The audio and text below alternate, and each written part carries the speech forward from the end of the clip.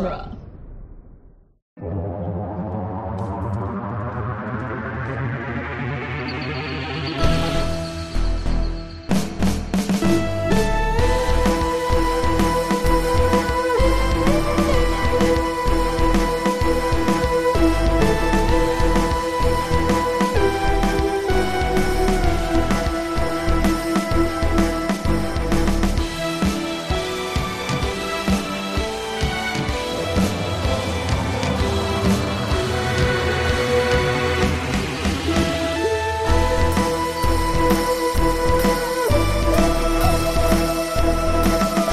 Hello, and welcome back to the Doctor's Companion Presents Doctor Who, The Long Way Round, the weekly podcast where we review and discuss every episode of Doctor Who, one doctor at a time. I'm Nick Jimenez.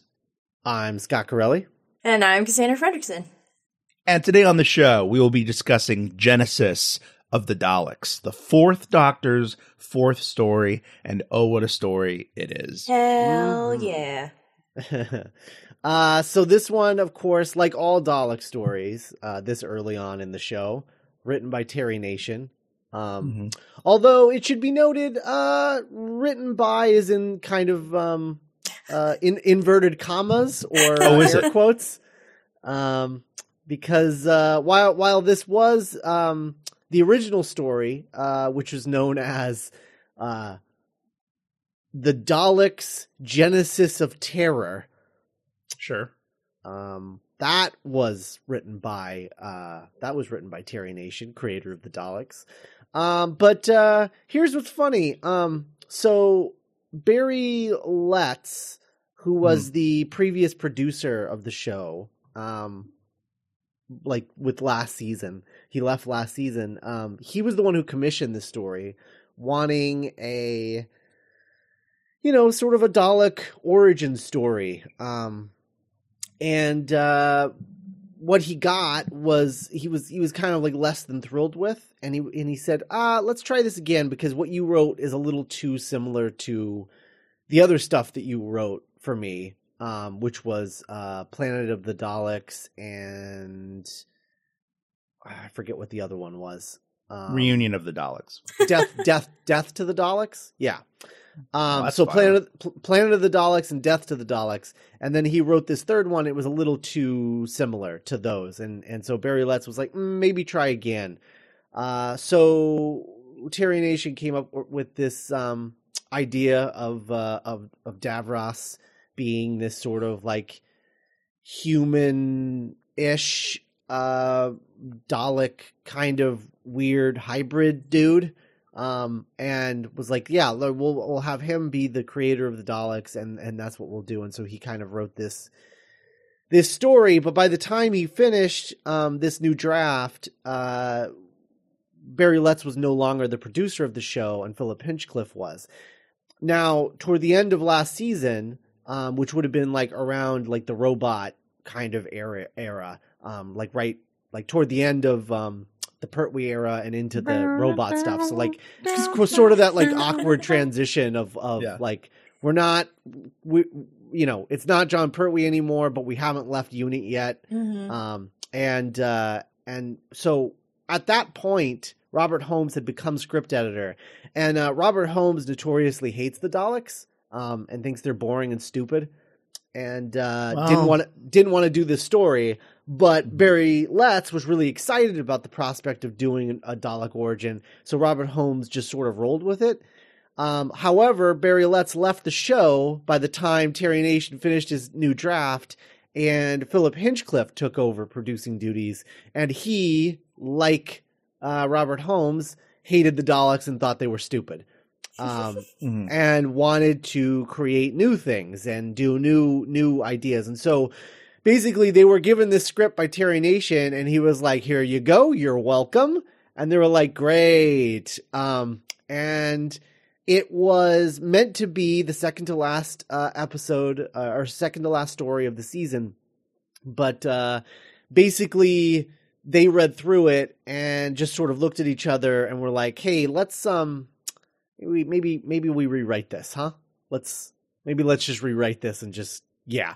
So they rewrote the whole story. Is there any historical record of what this original Terry Nation draft included? Not really. No. Mhm. Just like Damn. some like basic stuff, but like this was, they were wanting to sort of lean into more of a horror show is what they were sort of changing the show into, Hinchcliffe and Holmes. And that definitely becomes apparent next season, the Gothic season. So good. Yeah. But here, I think they're still trying to find their footing and sort of evolve the show into what they wanted it to be. And this story, Genesis of the Daleks, I think is really sort of the proto example of what they were trying to do. Ark in Space is there as well, but this is the one that I think because it sort of has a Frankenstein quality to it, not to the level of Brain of Morbius maybe, but it's still kind of there.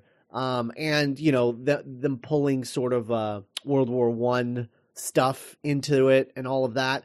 So they redid the script and they shot it with director David Maloney. And David Maloney even changed things further. It was originally going to open with the Time Lords brought the Doctor into like a Garden of Eden kind of area and was explaining to him like why they wanted him to do this thing about the Daleks. And it was Maloney who actually changed it to Skaro, and opened with and changed it to open with the trench battle and all of that stuff. And Terry Nation, meanwhile, notoriously dislikes this story because very little of it has anything to do with him. Good. Yeah, and he's a lunatic. But I do love Terry Nation for as much of a lunatic as he is. This episode was also the first one to sort of begin the tirade against the show by Mary Whitehouse and the National Viewers and Listeners Association about the brutality. This was the episode in which she described as tea time brutality for tots. And Hinchcliffe basically defended the show by saying, like, look, yeah, it's violent, but your toddlers can't recreate any of the violence that we have in this. So, I mean, if you want to give them guns and torture devices, that's up to you guys, but that's not our responsibility. That's your responsibility as parents to stop your kids from having that stuff. Stop being stupid. But it was just the beginning of Mary Whitehouse and her hatred of Doctor Who, which would carry on for, I believe, a few decades after this. But this was the first one. Yeah. Yeah. So we're talking about Genesis of the Daleks. I guess I think I want to start just, I don't know, like kind of generally about what our... I mean, I'm really curious about how Nick felt about this story. Mm-hmm. Yeah, first off, I wrote it down on my notes. In a show that, to speak kindly, sometimes takes its time in getting started, especially in this era of the show. 2 minutes and 56 seconds into the story, that Time Lord is like, "You're on Skaro. We need you to take out the Daleks before they're created." And he's like, "Oh, okay, cool." And I'm like, "Thank you. Thank you. I'm glad there wasn't 3 parts of like, oh, what's this?" And it's like, I was like, oh yeah, I'm about this. Let's get going. And besides that, I really enjoyed this episode. I enjoyed it not so much for its camp value, or which lovingly again is some of the enjoyment for most of the classic Who episodes. I just found myself like thinking about how much this episode has to say about like the responsibility of like armament in countries, and like what is the price of safety and protection? What is a good weapon? What is a functioning weapon? What is like that? And as goofy as the episode could be, I just really enjoyed how it was dedicating itself to asking these questions, and I like that it all takes place in a bunker. This episode, more than anything I've seen, really cemented what makes Davros such a brilliant villain. And there were some moments where he was genuinely like creepy and like monstrous, and using the Daleks as a weapon as opposed to like a gang of like evil Ninja Turtles that are always like trying to stop the Doctor. It was just like such a great. I thought the use of the Daleks in this story was very effective, and yeah. So I have a lot of super positive feelings about this story. Nice. Very cool. Yeah, it's very timely watching this again. Yeah. Which I wish it wasn't, but it is. So I don't know. Like when was it not timely? Yeah, that's true. I think the thing that I really walked away from this, watching it this time, thinking was, I kind of wish this was the one and only time Davros was ever on the show. Oh, really? Yeah. Because I don't think his appearances later on are ever at the level of what it is here. Like the sort of irony of creating a thing to be better than everyone, and then they turn on you because they're also better than you. Like that irony, I think, is really important, and I like where his story ends here. Like I really just wish he had never come back. I'm a really big fan of what they did with him this past season. Yeah. But other than that, yeah, like I do think most of his appearances, certainly in New Who, tend to be kind of very rote. I think my thing is like every time he's shown up since then, it's always like I'm the godfather of the Daleks. And like, oh yeah, no, we all look at him and he's the boss guy. And it just sort of like negates. I don't know. Yeah. It takes away some of the Daleks' power, I think. Whereas here, he's like, I'm the godfather of the Daleks, and the Daleks are like, Daleks have no godfather. Yeah, right, exactly. And I like that because it sort of sets up, the Daleks in like a really cool way. It ends his story in a really cool, ironic way. Like, it's just really good. And every time he comes back, there's some interesting stuff in there. Occasionally, like you said, like what they did with him and Capaldi last season. That was a really good story, but it still wasn't. I don't know. I just think like as a legacy for this character, I think it would be much more interesting if this was the only time we ever saw him. I would have zero idea who he is. Right. He would just be the villain of this particular story. That's true. Because I feel like too, going forward, they have to keep bending over backwards to like make sense out of why he's back again. Just for the but and like they the best do the same thing with the Master though. Like the Master's died like so many times. I know, but that's the Master. He's like a magician. Like I don't like the Davros is like also a magic magician, cheater of death guy. You get one of those in a show. Well, like you don't get the Master. The Master has such a great get out of jail free card because she is a Time Lord, and she's allotted the same BS that the Doctor is allotted whenever he gets out of his scrapes. Right. But in this episode, Davros is firmly, much like we talk about this in Back to the Future a minute a lot, but he's like a tool of time. He's a figure in the past that the Doctor has to outsmart in order to win the day. but he's still bound to the chains of time just as much as anyone else. But then, yeah, I kind of agree with Scott. Yeah, like, by bringing him back, any reason you bring Davros back, it's just for that twist at the end of the episode or the cold open where it's like, I'm back, Doctor, and it's always like, oh, Davros. But then you have to, do the mental gymnastics, back-breaking mental gymnastics of like why he's alive, why the Daleks like him again, why he's in charge of them, why he has control, and it's never worth that cheap reveal at the beginning or end of any future Davros story. That's fair. Yeah.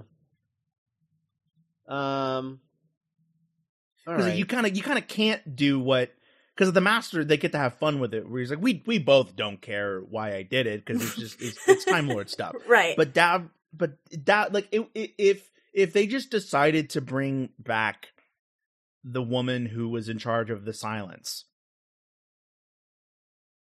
from the time of the Doctor, and she's like, I'm here too. It's like, why?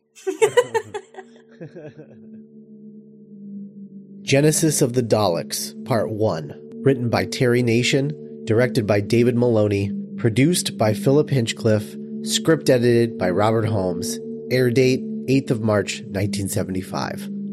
The Doctor suddenly appears in the middle of a foggy battlefield on Skaro, somewhat disoriented, when another Time Lord suddenly appears. The Time Lord reveals that he intercepted the Doctor and his companions via transmat beam for an important mission involving the Daleks. The Time Lords want the Doctor to travel back in time to avert the Daleks' creation, make them less aggressive, or find some inherent weakness in their makeup. The Doctor agrees and is given a time ring that will return him to the TARDIS when his mission is complete. As the Doctor, Sarah Jane, and Harry explore the battlefield, the trio come across a trench filled with the dead bodies of fallen soldiers that have been propped up to appear more heavily guarded. Suddenly, gas shells drop as a squad of soldiers attack, dragging Harry and the Doctor into their bunker, leaving an unconscious Sarah behind among the dead. Inside the bunker, the Doctor and Harry meet General Raven, who explains they are the Khalids, who are fighting a war with the Thals for dominance of Skaro. Raven believes that the Doctor and Harry may be Mutos, the descendants of those mutated by chemical weapons in the first century of the war, and cast out into the wastelands to maintain Khaled racial purity.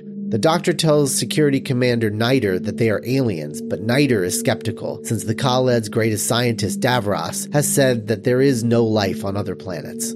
Meanwhile, Sarah Jane has regained consciousness and walks into the wastelands, where she stumbles across a crumbling structure and peeps through to see an old and crippled man, his lower body enclosed in what appears to be the bottom half of a Dalek. The man, referred to as Davros, flicks a switch on his chair and a Dalek is revealed. Davros commands the Dalek to exterminate, and the Dalek fires a deadly laser weapon, obliterating several man-shaped targets as Sarah Jane watches in horror. So my first note for episode 1 is that Time Lords are dicks.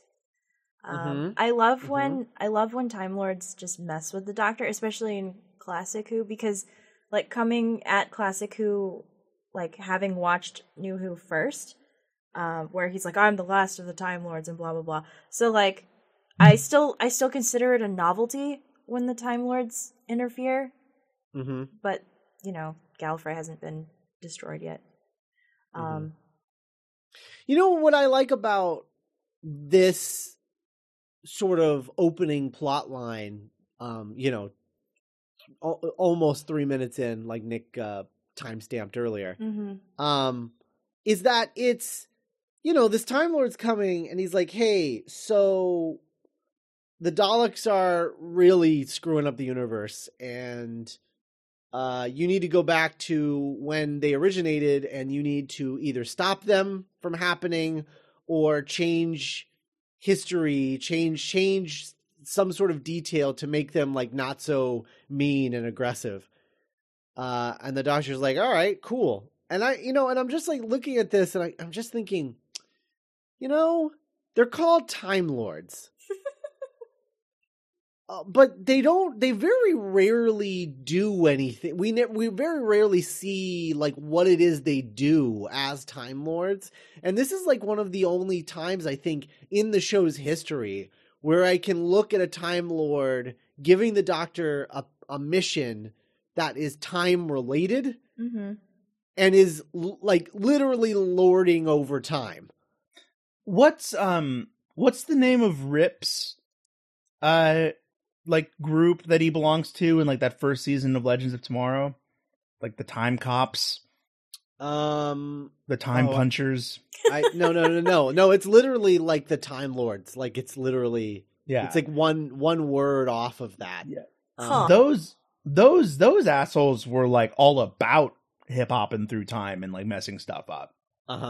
Like they kind of earned their title, as problematic as that group was. But yeah, you're right. It would be like if we called Americans like horse lords. Because like 200 years ago we like really like leaned in on like using horses. America's Rohan. Yeah. Yeah. So I really like that this is sort of like a legitimate like Time Lord thing, Time Lord mission. And like even and the Doctor is like, oh, that's actually a pretty good idea. Okay.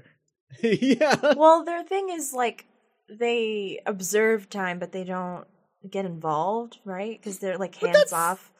Yeah, but I mean that's what the Watchers are in the Marvel universe. Like that's not. Yeah.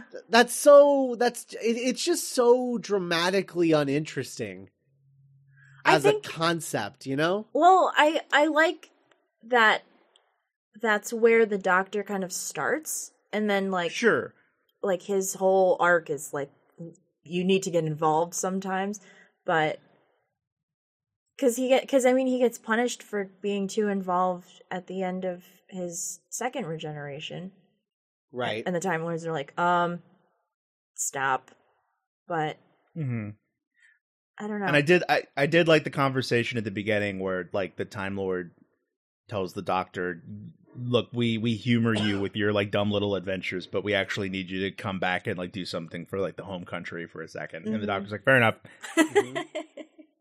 Like imagine if I mean Gallifrey I guess is sort of back now, right? Oh boy.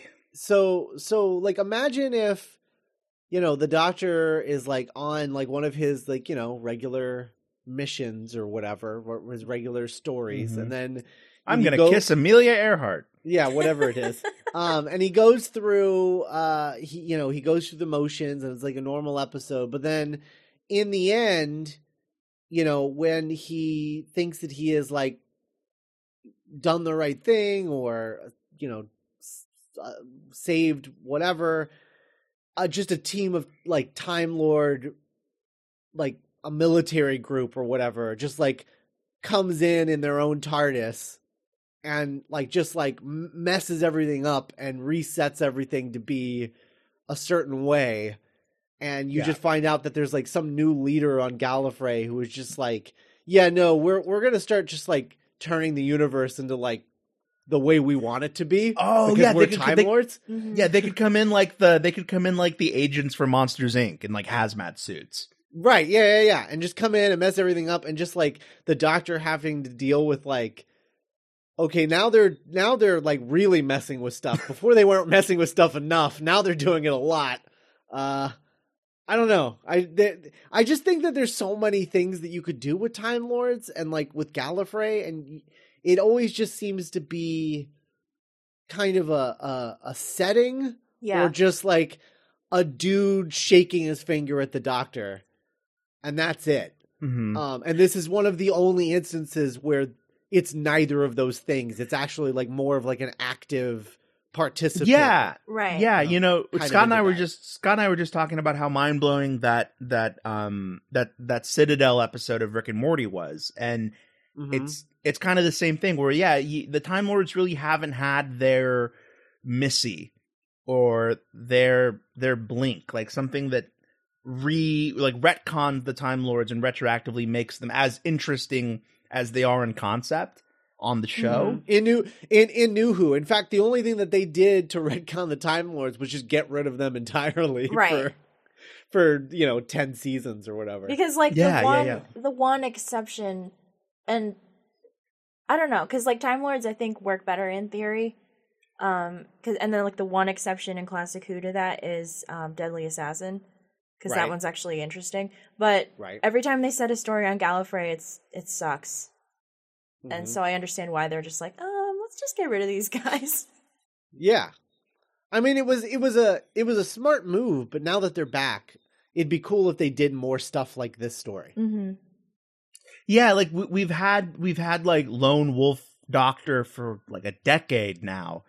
It would be cool to actually see the Doctor have to coexist inside or within the bureaucracy of Gallifrey. Mm-hmm. Or just something different, because he's been the last Time Lord for so long, and he hasn't been the last Time Lord for so long. Yeah. But the show is still asking us to emotionally accept him as the last one while still, like, being impressed by, like, it's back, though. But, like, why is he still whatever? Like, it doesn't feel emotionally different yet in the show, is what I'm saying. Yeah. No, I see what you're saying. So I guess the other thing that I want to point out about, because there's a lot of like table setting in this first episode. Mm-hmm. And okay, so there are so many stories that are the Doctor and his companions show up in the middle of a civil war, and half of them go to one side. Like, the companion goes to one side, the Doctor ends up on the other side. Someone gets knocked out and, like, rescued by the wrong side. Right. And they're both, so we're seeing both sides of the Civil War, and they're, one is bad and one is kind of good, but then also does bad stuff sometimes. And usually the companion has to be like, oh, actually, that's bad. And they're like, oh, is it? And they're like, yeah, it's kind of bad. You don't want to be like the bad guys. Down. And they're like, okay. Yeah, right. Sneeches with 1 star, Sneeches with 2 stars. But what I like about this story is that there's actually 3 sides to the conflict, because there's the Thals, there's the Kaleds, and then there's the mutants. Yeah. And I like that there's 3 sides of this conflict, because I think it makes it a little more colorful and a little more interesting, and just, I don't know, not so like basic run of the mill Doctor Who as this could have been if it was just the Kaleds and the Thals. Yeah. The last time we saw the Thals, they were like peace-loving, weird leather pants wearing like blonde people. So I like that. Oh yeah, we're getting ahead of ourselves, but like I like that they also do some really terrible things in this one, and there isn't like a right side to war. Right, because it's been like, what, 100 years later? 200 years later? Since when? Since the Daleks. Oh, the Daleks... Or is this before? No, this is before the Daleks, yeah. So, because the Daleks... That first Doctor story takes place after they, like, nuke the crap out of their planet. So... Right. Yeah. It's a post-Dalek world. Yes. So this is how many years prior to the Daleks? Is this like... I think it's like thousands, because isn't there only like 3 Daleks left in the Citadel? Oh, man. Crazy. All right, cool. Yeah. I just want like a montage of just how the Daleks like just corked that planet. Yeah. Just slowly until there's only 3 left, and they're insane. Right. I'd watch that Ken Burns documentary. There's my favorite part of every Ken Burns documentary is like at the beginning when he's setting up the players, like a ranch hand from Kansas who would soon become the godfather of one of America's greatest industries, a school teacher with a simple dream of heading west who would change the course of a nation through education. Like it would be great. It would like slow photo zoom in of like it'd be great if it was like 3 Daleks. One believed in an aqueduct system that would bring clean water to all of Skaro. Another would feel the full weight of Skaro's military. Like, oh my gosh! Black and white photos of like frontier Daleks. Oh, that'd be amazing. We moved west when Papa got the gout.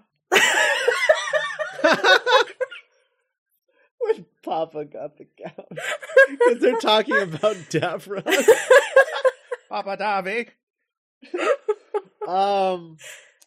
There's some pretty dark stuff in this episode. Like it's real. It goes full like Peter Morgan sometimes.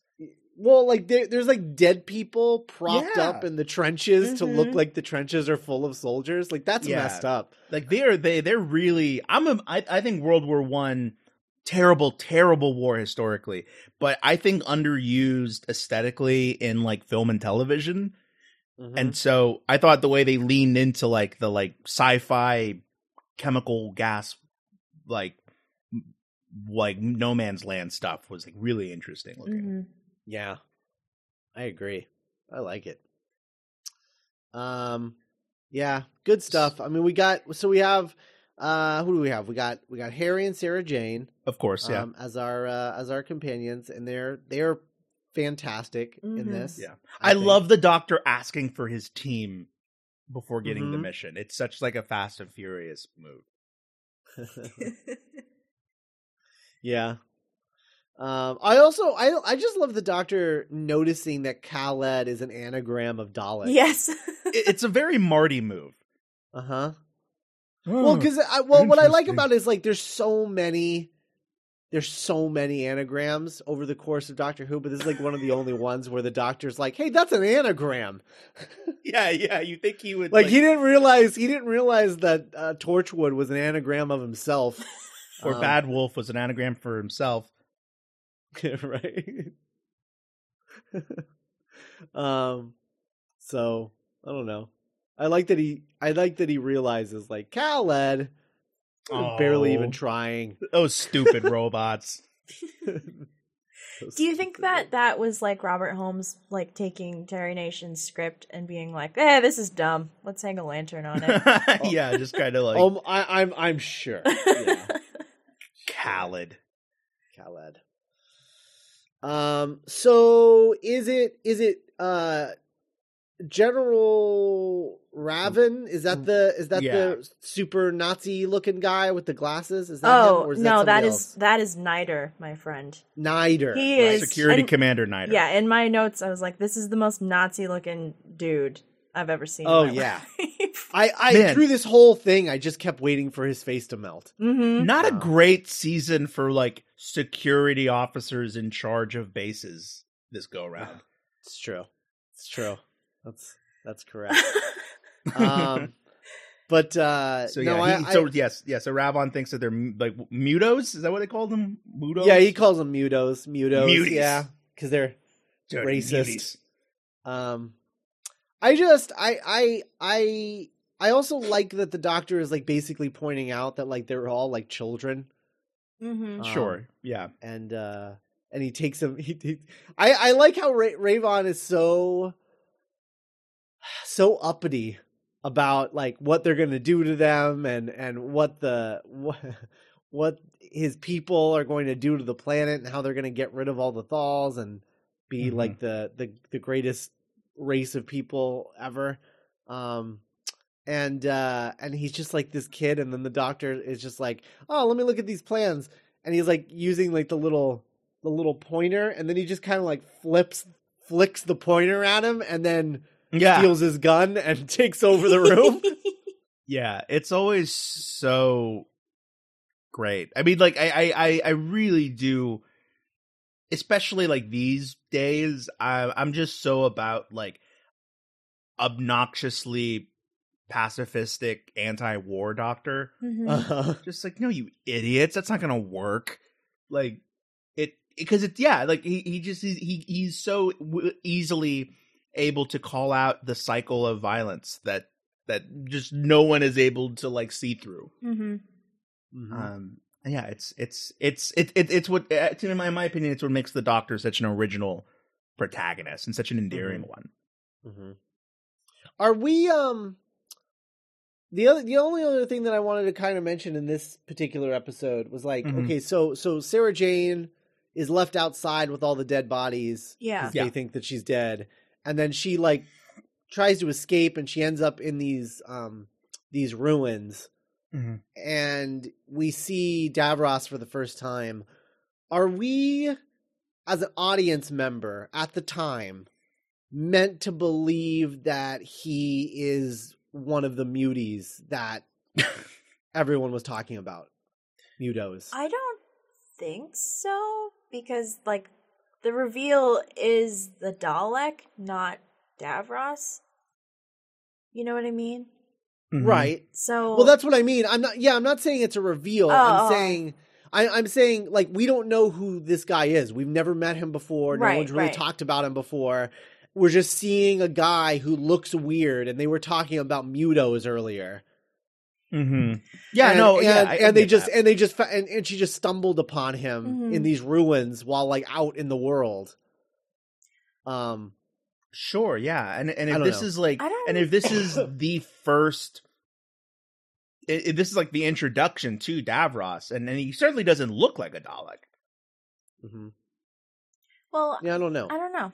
That's weird. I never would have thought about it that way. Does his bottom little chair? Is it, because I know in New Who sometimes his like little like chair is the bottom of a Dalek. Yeah. But I can't really remember if that was the case in this episode. Like I can't get like a mental image of it in my head. Yeah, it is. Yeah, it was. Okay, it was just like the bottom of a Dalek. It's the base of a Dalek. Yeah. God, I've always wanted to see that scene. Oh, of him getting in that thing? One of you give me your bottom. Well, no, because I think he invents his little wheelchair first, and then uses that to invent the Daleks. Yeah. Our bottoms are Papa Davy's bottom. Oh my god. Oh my goodness. I always have issues with the first Dalek story of a companion because it's always the same. It's always like a companion. The Doctor is like, "Oh my god, the Daleks, the most evil things on the planet," and then the companion is always just like, "Oh look, they're fat and stupid and they roll around. That's cute." And then they have to learn that they're actually like murder machines, right? It's like Kim Jong-un. And so I always really like the stories where the companion comes into the situation already knowing what a Dalek is and was like, oh no, not these guys again. Yeah, I'm always way more interested in those stories because the other ones are always the same. Oh my god. Okay, maybe I shouldn't even say this while we're recording, but imagine like if Bill, imagine if the first Dalek story for Bill was like she gets separated from the Doctor, she's wandering around, she finds like an old ruin, and it's a Dalek, but he's like has a dent in his helmet, and he's like completely docile. I think that. Hello, human. I think they've done that story before. There's no way. It's so in Big Finish. I think Big Finish has kind of done a similar. Yeah. Thing. Well, isn't that like Dalek? Like when Rose is like, "Oh, that's weird," and then she like touches it, and then it like freaks out. Oh yeah, kind of. Yeah, I guess kind of. Don't wake me up. But I love the idea of Bill and like a friendly like the sloth of Daleks like going on an adventure. It's like, oh, you're just so cuddly, and Bill just want to hug you. Like, thank you, Bill. And then like the Doctor's like, whoa. Oh my god! Imagine if this last season of Doctor Who had ended with Bill as a Cyberman and she just has like a Dalek friend. Yeah, no, and Nardole gets turned into a Dalek, and it's just like, oh my god, Nardole the Dalek and Bill the Cyberman just like going on adventures together. I still like genuinely regret that like Oswin as a Dalek never became a companion. I just think that would have been such a cool image of like the Doctor and a Dalek like rolling into like battle together. Yeah. Especially if like they made the Dalek, if they put like Clara's like cute little like doll dresses like over the shell of the Dalek body. Oh man. Oh my god. But yeah, I did think the reveal of the Dalek at the end of this was like super cool. Mm-hmm. Like, now we can begin. It was. That was fun. Genesis of the Daleks, Part 2. Written by Terry Nation, directed by David Maloney, produced by Philip Hinchcliffe, script edited by Robert Holmes. Air date 15th of March, 1975. Once Davros leaves the scene, Sarah is taken prisoner by a pair of mutos that had been following her. One of them notes that muto law demands that they kill Sarah for being a norm, but the other, named Severin, tries to stop him. Their fight is interrupted by a squad of Thal soldiers who take Severin and Sarah to the Thal Dome as slave laborers. In the Khaled base, the Doctor's time ring is confiscated as he and Harry are taken to senior researcher Ronson for questioning. After examining the results of a scan, Ronson is startled to discover that the Doctor and Harry are indeed aliens. Before he can question them further, Davros arrives to present the new Mark III travel machine, but the Doctor recognizes the machine as a Dalek. The Dalek detects the Doctor and Harry's alien physiology and attempts to exterminate them, but Ronson switches the Dalek off before it can fire because he believes that the prisoners might hold valuable information. Davros agrees to give Ronson until dawn to finish questioning Harry and the Doctor, at which time they will be executed. Davros announces that the Mark III travel machine will now be known as a Dalek, and Ronson asks how the Doctor knew about this in advance. The Doctor reveals that he is a time traveler who has dealt with the Daleks before. Ronson tells the Doctor that the scientific elite discovered that the Khaled race is mutating. Davros believes that this mutation cannot be reversed and began experiments to determine the Khaled's final mutated form, and the Daleks are the result of those experiments. Ronson does not approve of Davros' methods and will help the Doctor and Harry escape if they inform the government. Meanwhile, Sarah Jane discovers that the Thals have built a rocket that they hope will bring victory against the Khaleds. Sarah proposes to the other slaves that they try to escape through the dome's exit at the top of the rocket, but as they all start to climb, the Thal troops begin to fire up at them, and Sarah Jane loses her grip and falls. I love that they call the normal norms. Yeah, that made me laugh. What's up, Norm? You know what? I have issues with that. Please go on. Yeah, I have. It's problematic for sure. Oh no, it is. I have issues with it because, like, why would they use the phrase "normal"? Yeah, for the people who are keeping them down are not them. Yeah, mutant and proud, Scott. Yeah, but. That seems, I understand that's like the perspective of like what they were writing. Right. Sure, but sociologically it makes no sense. No, yeah. None whatsoever. There's no record of like the Aztecs being like, and then the normal people came from across the ocean. Right. Right. Well, and then they're just like, yo, we have to, death to all normies. And he's like, why do we have to kill everything that's beautiful? We are ugly, but we are alive. And he's like, I'll kill you. And really, they're not even that, like, mutated. They're just, like, balding. I know. One's got, like, a weird club arm. Like, no, it's, oh, God, what movie was that? Where they, like, revealed a scar, like, a character, like, took off his mask and reveal. Oh, I think it was Gerard Butler, Phantom of the Opera, right? Where he like barely had anything wrong with him. Yep. Like, look upon this. It's like a 3rd-degree sunburn. Yeah. Or like Zuko in the Last Airbender movie. I'm dishonored. Yeah, but the mutos are on a mission to just destroy beauty, which they refer to as beauty. Yeah, the beauty. Everything about this is that like psychologically, it just bothers me. It drives me up a wall. Sure, like it's super effective in like a pulp sci-fi way, but yeah, like as the backdrop of a civilization, it's like super wonky. Right. Yeah. It's so weird.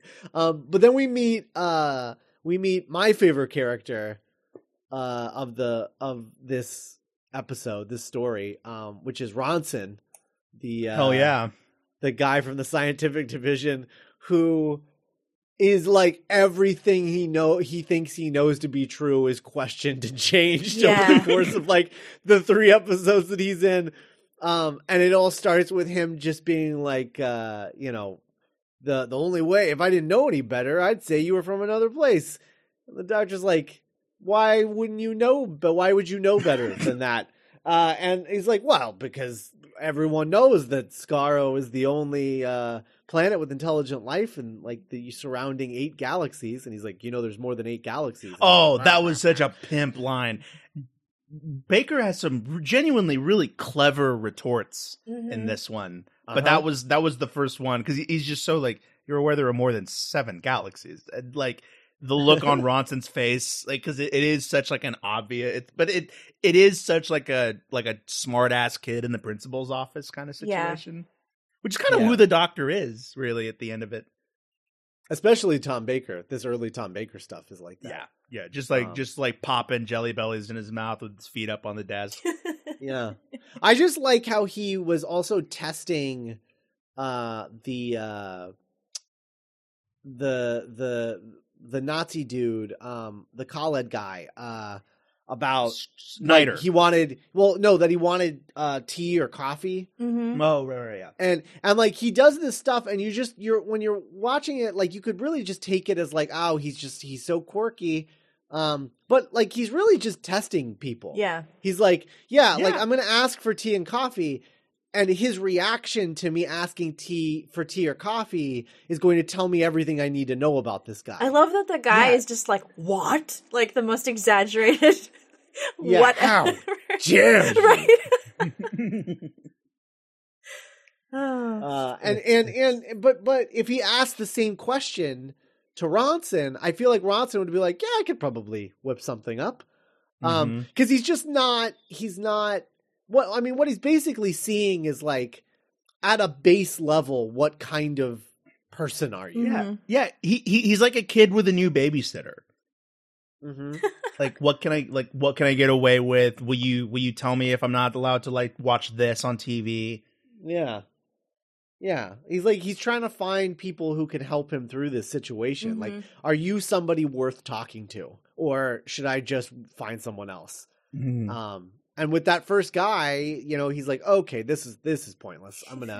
I'll wait. And then he finds the guy that he can sort of reason with in Ronson over time. He has to keep proving that the universe is larger than Ronson believes. But once he does that, Ronson is sort of like, all right, I should be listening to this guy. I really like the scientists who think that they're the smartest people in existence, and then they meet the Doctor and they're just like, whatever, I'm not smart, you're not smarter than me, and then the Doctor proves that he is, right? And then they're like, oh well, all right then, if you're smarter than me, then by all means, it's how you wish. It's sort of how you wish all scientists or all people would be. That they'd be like, oh, it's not a blow to my ego that you're smarter than me or that you're teaching me stuff. I should just be absorbent and learn from you and not try and silence you. I love that.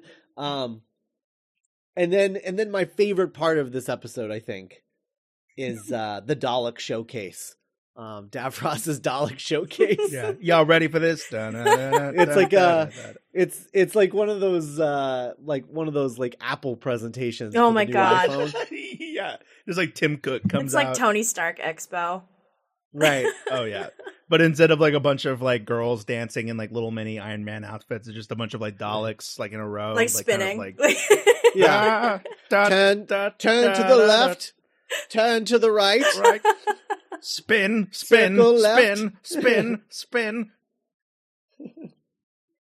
And then they get their gun installed, which is literally just a plug. Mm-hmm. It's so cute. I love. Get a little it's upgrade. like a little USB.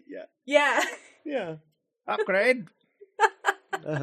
Our new model.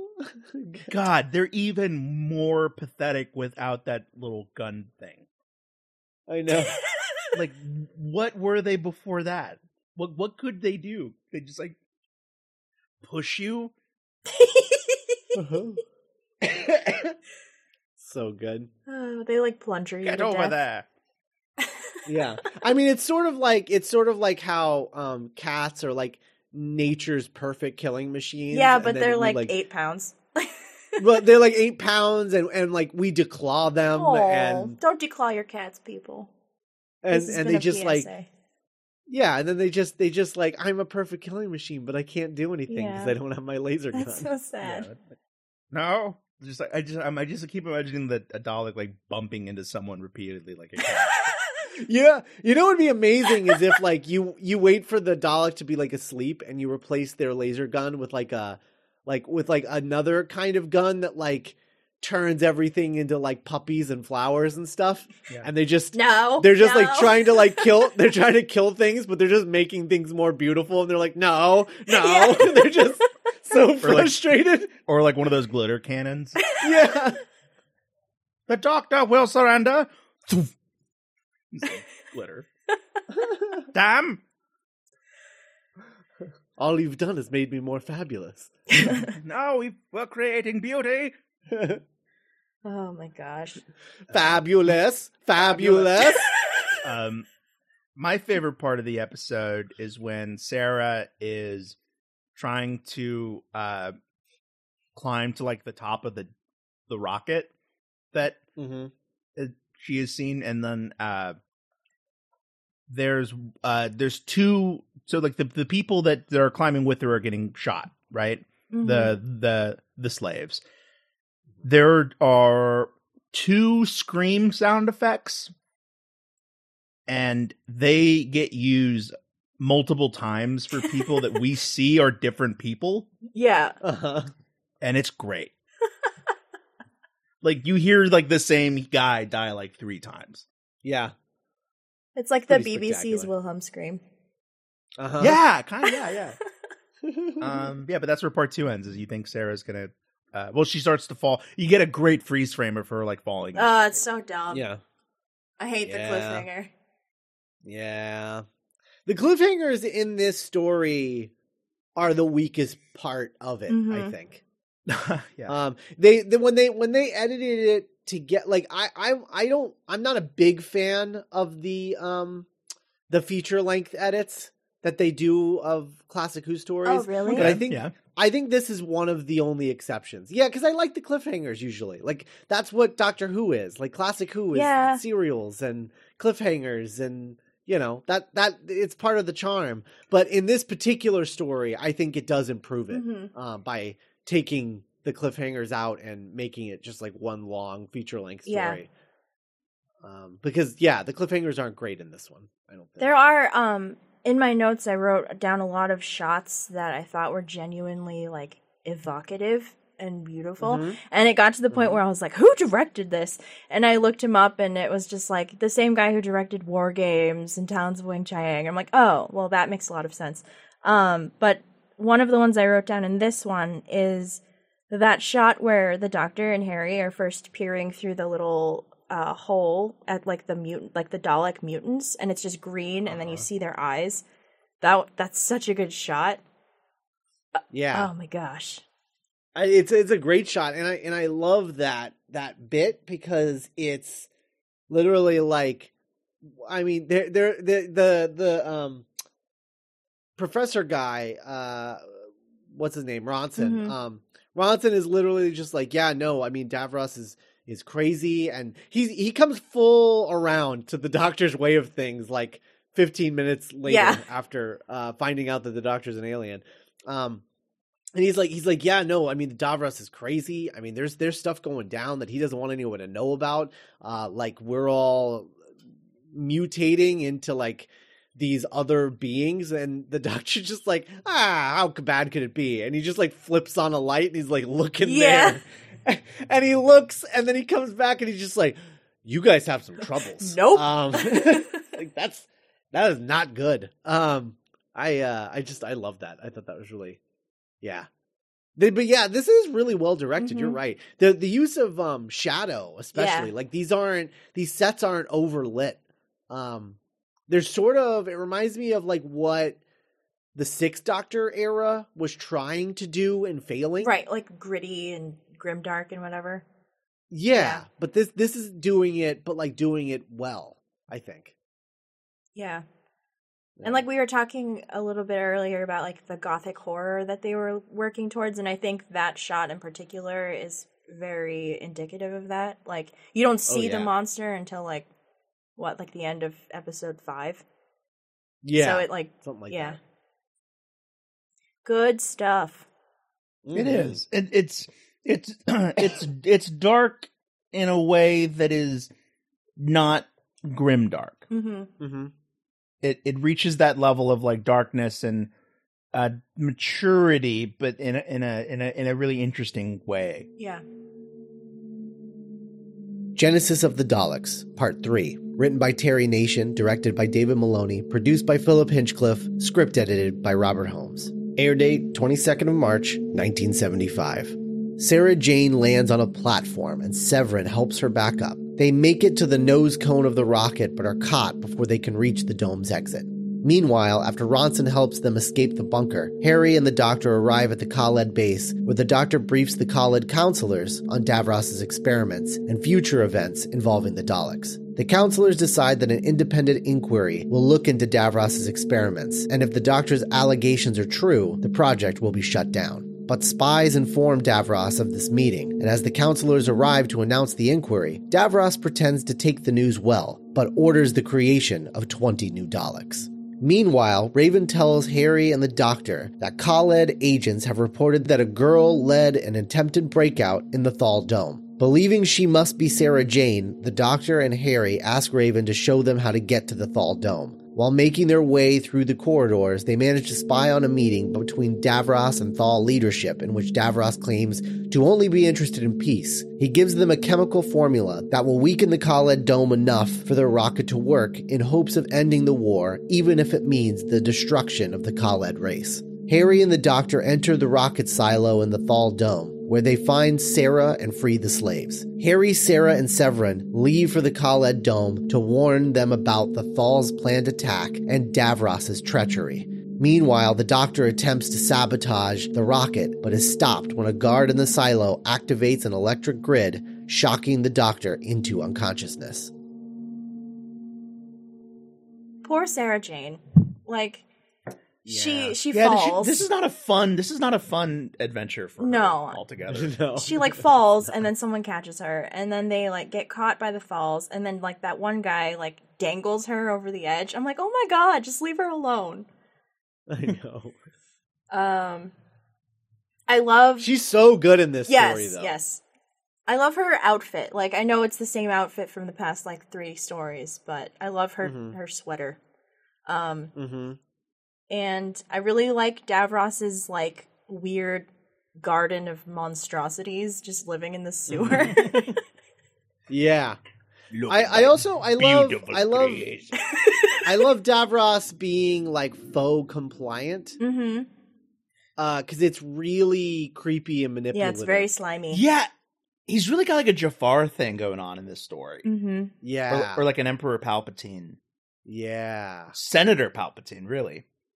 Oh, yeah, that's true. That's very true. Yeah, I like that a lot. This third one, I don't think there's a lot of fat on this story, but I do think the third episode in particular, like there's stuff in it that needs to happen, but like it does feel a little thin, I think. Yeah. Mm-hmm. There's not a whole lot. Like I didn't have a lot of notes for like, the third one. I don't know. Like Harry gets eaten by the clam a little too long, which is hilarious. Oh, the clam! But, like... The clam was great. What does he say? Why am I always the one being snacked on? Yeah, no, he's like why is it always me that puts a foot in it? Which I wrote down because the Doctor literally stepped on a landmine 2 episodes ago, and not Harry. It's like, what? What are you talking about? Yeah, I forgot. They were like, we're in a minefield. Yeah. There was so much in episode 1, it was hard to like talk about all of it. Yeah. Episode 1 was like just loaded with stuff. Mm-hmm. But yeah, he does get he steps on in the cave clam. I am so sad. I would love to see a scene where a Dalek accidentally like rolls across that thing. No, no, no! It just like gets eaten by this giant like Audrey 2 clam. Love it. Is this the episode where the doctor starts like telling everyone about like the Daleks and how they're evil and terrible, and everyone's like, what? Yeah, Guns can't think be bad. so. I think this is the one. It's also like Harry and the Doctor. I mean, the whole thrust of this episode is like Harry and the Doctor being like, we should go save Sarah Jane, huh? Mm-hmm. It's weird when it's just the two of us. Yeah, and so they go to try and save Sarah Jane, and they like break into that silo.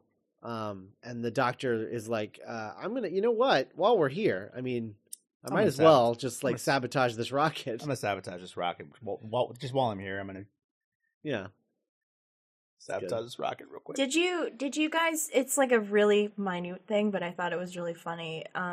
When they're in the Thal headquarters, there's this random extra with like the most 70s mustache and eyeglass combination I've ever seen in my life, and he just like walks by the camera, and I didn't so think good. I saw him. Oh, it's like peak Sounds 70s. amazing, oh man. Yeah, I was thinking about how peak 70s. I 75, man. There was a lot going on here, fashion wise. Yes. And Starsky and Hutch. Yeah, well, I love Sarah Jane's fashion, I guess. Oh but, man, I want to cosplay her so bad. Well, there's she's something awesome. There's something very timeless about like the Sarah Jane costume in this. Mm-hmm. Yeah. Like- In like- most of her costumes, actually. With Yeah, like like, you the could get most of raincoat Sarah and Jane's- the sweater and the little galoshes. I love it so like, much. Sarah Jane could shop at Anthropology and get away with it now. Mm-hmm. Harry is very Yes. 70s. In a way that I'm not into. Everything is like kind of too big for him. Everything he's wearing. Like when he was like walking around like with all of his layers, it was just like, oh man, like what are you trying to outlayer the Doctor? Like chill out, dude. So many layers. I could see being friends with the Doctor would make you like, well, am I not doing enough like with my wardrobe? Like That's true. That's very true. do I need a thing? So this one, so the Doctor, he tries to sabotage the rocket, and that's somebody turns on the electric fence, Jurassic Park style, Yeah. and he gets electrocuted. The other thing I really liked about this episode, there's that moment where the Doctor like breaks into the Thal headquarters, and he's like, "Oh, excuse me, can you help me? I'm a spy." And then like he overtakes that was guy. great. Yeah. And that's like quintessential Tom Baker, because he does it with like a grin on his face, and it's, I don't know. I love his quippy like one-liners. Early Tom Baker, I was just in awe of watching this, and I'm like watching this, and I'm just enjoying every second of it, and then just dreading the fact that like, you know, a couple years from now, we're going to be beyond this era, and we're going to have like 4 more years of just bad story after bad story to go through. Well, he like becomes an asshole, and then he's just tired in that last season. So like, I think the least tolerable Tom Baker seasons are like his 4th and 5th one, but we get Romana, so that's fine. That's true. She makes it tolerable. She puts him in his place, which is good. But man, this is just not quite peak Tom Baker, but it's up there. Peak Tom Baker's next season, but it's some good stuff here for sure. All right. Well, I think that about wraps us up for this week's Doctor's Companion. We'll be back next week to talk about parts 4 through 6 of Genesis of the Daleks. In the meantime, where can people find us if they want to, Cass? You can find us all on duelinggenre.com and our various projects that we've got going on, along with a plethora of other stuff that we're hosting on the site, and it's really cool. Yeah. And if you haven't yet, you should definitely go check out our listener group on Facebook. So go look for that. The link should be in the show notes. So go check that out. And if you want to, help us do more with this show, you can go check out our Patreon page, duelinggenre.com/support, and help us do more with this show, and do that Doctor Who and the Daleks thing that we want to do. Yeah, so go check that out, duelinggenre.com/support, and we will be back next week with Genesis of the Daleks parts 4 through 6.